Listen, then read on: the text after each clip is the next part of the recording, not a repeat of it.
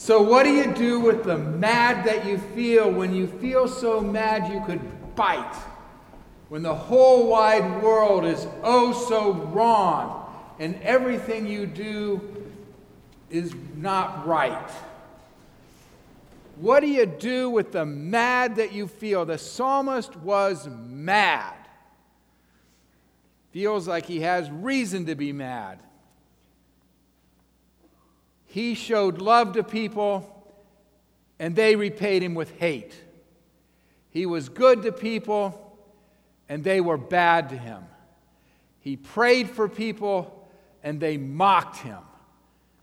What do you do with the mad what you feel when you're treated that way?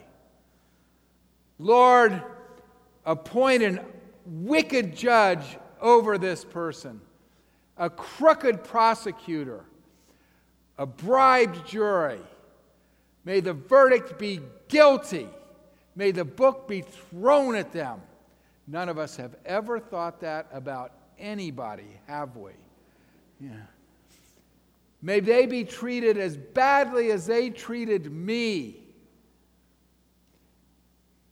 May he lose his job. May he lose his house. May the house be destroyed so they can't go back to it. May his children be orphans. May his wife be a widow. May all the creditors descend on them and take everything from them. And if there's anything left, may strangers take it.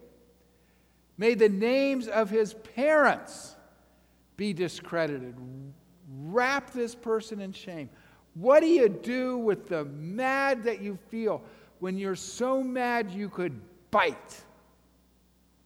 Have you ever felt that way? Have you ever wanted somebody to be treated as badly as they've treated you? Have you ever been that angry? Now, I'm going to go on the assumption that one or two of us have been. And the rest of you to whom this sermon doesn't apply, just think of your neighbor to whom it does apply, I guess. Yeah.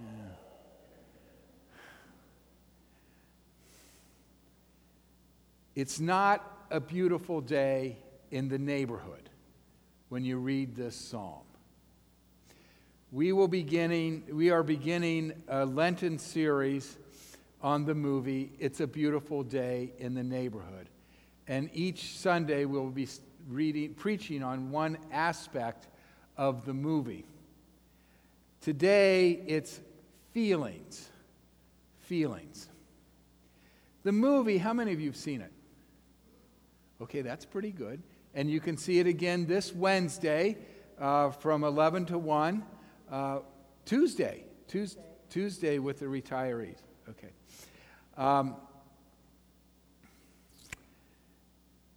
It opens with Mr. Rogers, as his show always opened, entering his house, taking off his coat, putting on his sweater, changing his shoes, and then he pulls out his storyboard where he opens windows and you can see the face of the individual about whom he's going to talk. And he opens a window and there's Daniel Tiger. And then he opens another and there's King Friday the 13th. And he opens another and there's Mr. McFeely. He opens another and there's Lady Aberlin. And then he opens the next one and it's this face that's just, he's deranged. And he's got a stubble of a beard and his nose is cut and swollen. And he said, Mr. Rogers says, I'd like to introduce you to my friend, Lloyd Vogel. And the movie is really about the relationship of Mr. Rogers and Lloyd Vogel. Lloyd is the magazine writer that's assigned to interview Mr. Rogers for a coming issue.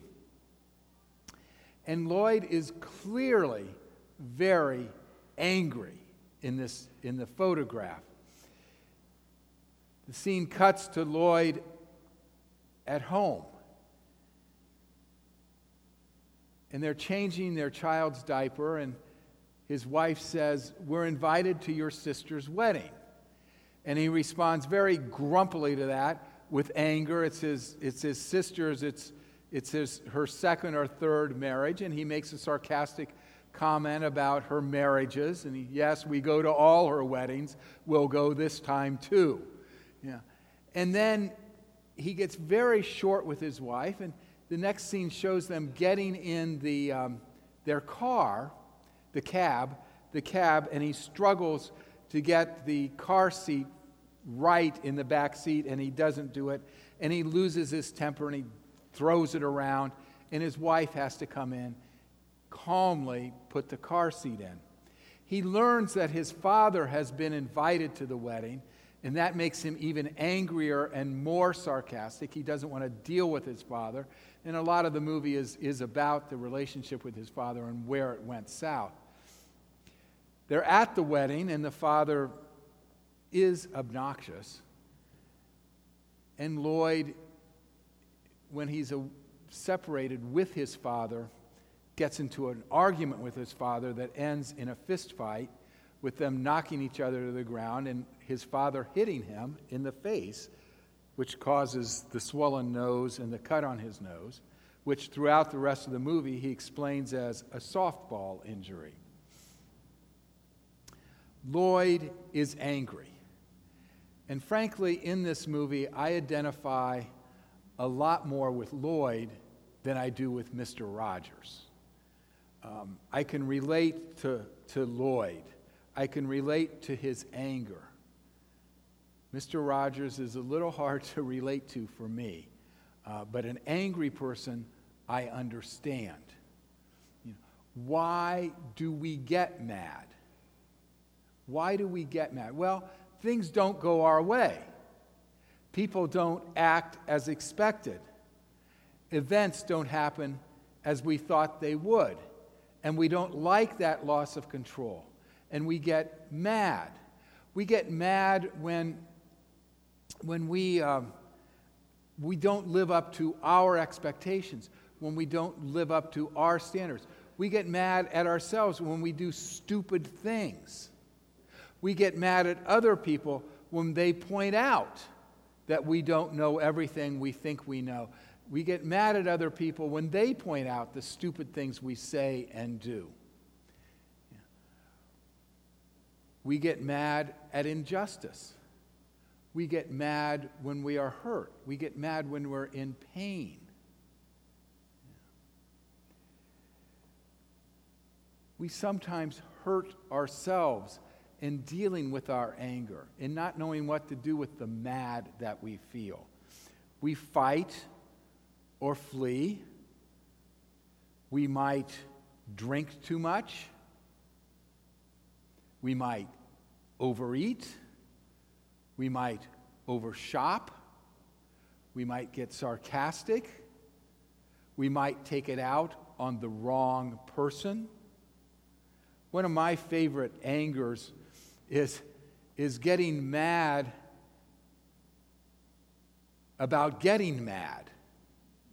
Yeah. Mr. Rogers says in the movie, it's normal for human beings to experience pain. So it's normal to take that pain and be angry. But there are ways that we can deal with that pain and that anger that are not harmful to ourselves or to others. He says we could punch a bag or pound some clay or round up friends to play tag, or we could run as fast as we could. He talks about our feelings and how it's best to express that we are mad, that we are angry, that we are sad, that we are glad. It's good to use our words. I mean, how many times when our kids were growing up did we say, use your words? That it's best to say that we are mad. how often when we ask somebody, how are you doing, they just say, okay, fine, good. Now, sometimes we hope they will say that because we don't want to know. We don't want to get involved in that conversation. And sometimes we don't want to tell people. But saying how we feel can name it and get it out and start the healing and start the recovery. Sometimes when I go home, I'll be angry. And Susan will say, how was your day? And I'll say, okay. Part of that is I don't want to relive it. But I discover that when I just say, okay, eventually that night, that anger that I've buried will come out in some kind of sarcasm, in some kind of hurtful way. And it would have been just better to say, yeah, I got angry today about this, and get it out and get it over. There's a point in the movie where Lloyd meets Mr. Rogers' wife, Mrs. Rogers, Joanne. And he says to her, what's it like living with a saint? And she just kind of laughs and says, he's not really a saint. He really works. He practices and practices, basically, at being a human being. And she says, he reads Scripture. He prays. He swims. He writes letters. And he plays the low notes on the piano.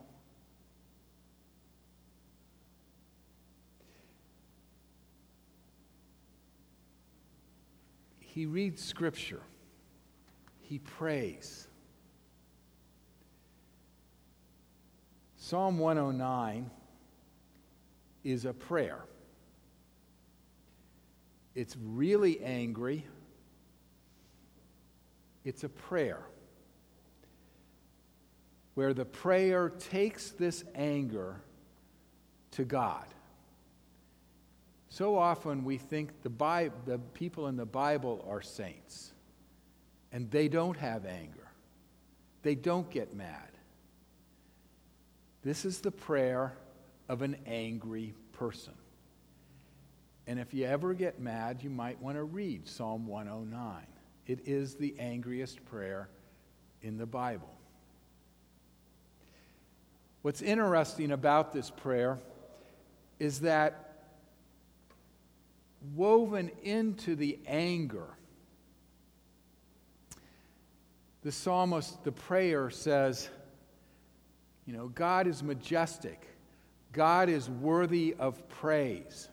That God is faithful. And that God rules the universe with compassion. That the prayer doesn't go off half-cocked as if they're the only entity in the world and the world revolves around him. He puts this prayer in the context that the universe revolves around God. A God who is majestic, a God who is faithful, and a God who is compassionate. And by doing that, the prayer says, God governs the world. God governs the world with compassion. And God rules it morally, that the universe is moral.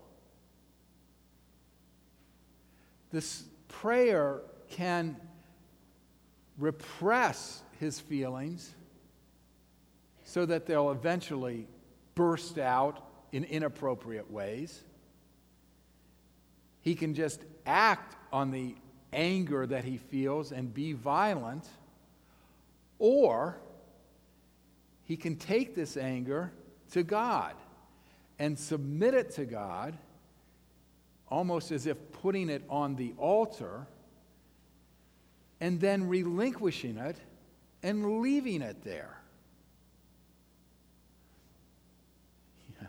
Elsewhere in the Bible it says, "Vengeance is mine," says the Lord. And that's actually what this prayer is doing, taking all this anger and giving it to God and letting God have it and saying, "It's yours, God. You act on it. I'm not going to." As Paul says, be angry. And there's stuff we should be angry about.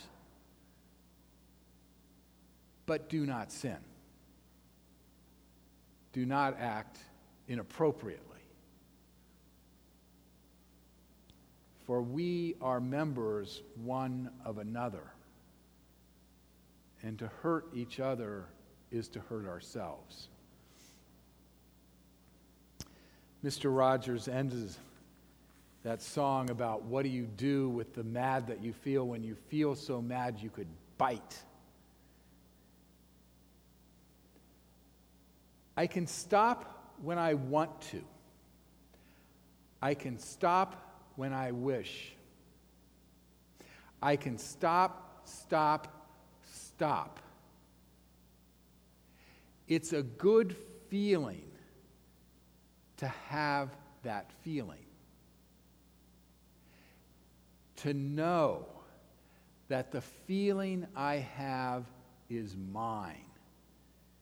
It's taking ownership of it. To know that deep inside, I can grow to become what I can. To know that every boy someday can be a man, and every girl someday can be a woman. Now, I'm sure he would have written those last two lines differently now. But his point is that the child can grow to be an adult and act as an adult who takes ownership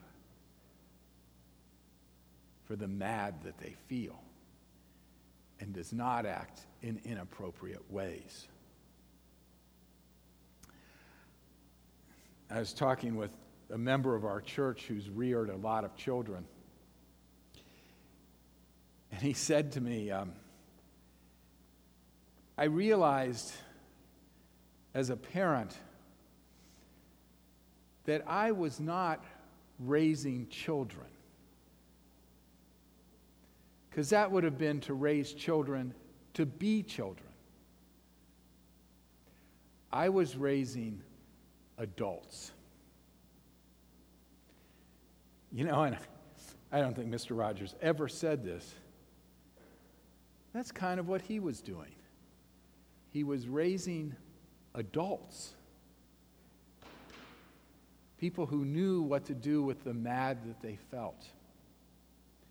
He was raising people who would join him in making it a beautiful day in the neighborhood. May it be so.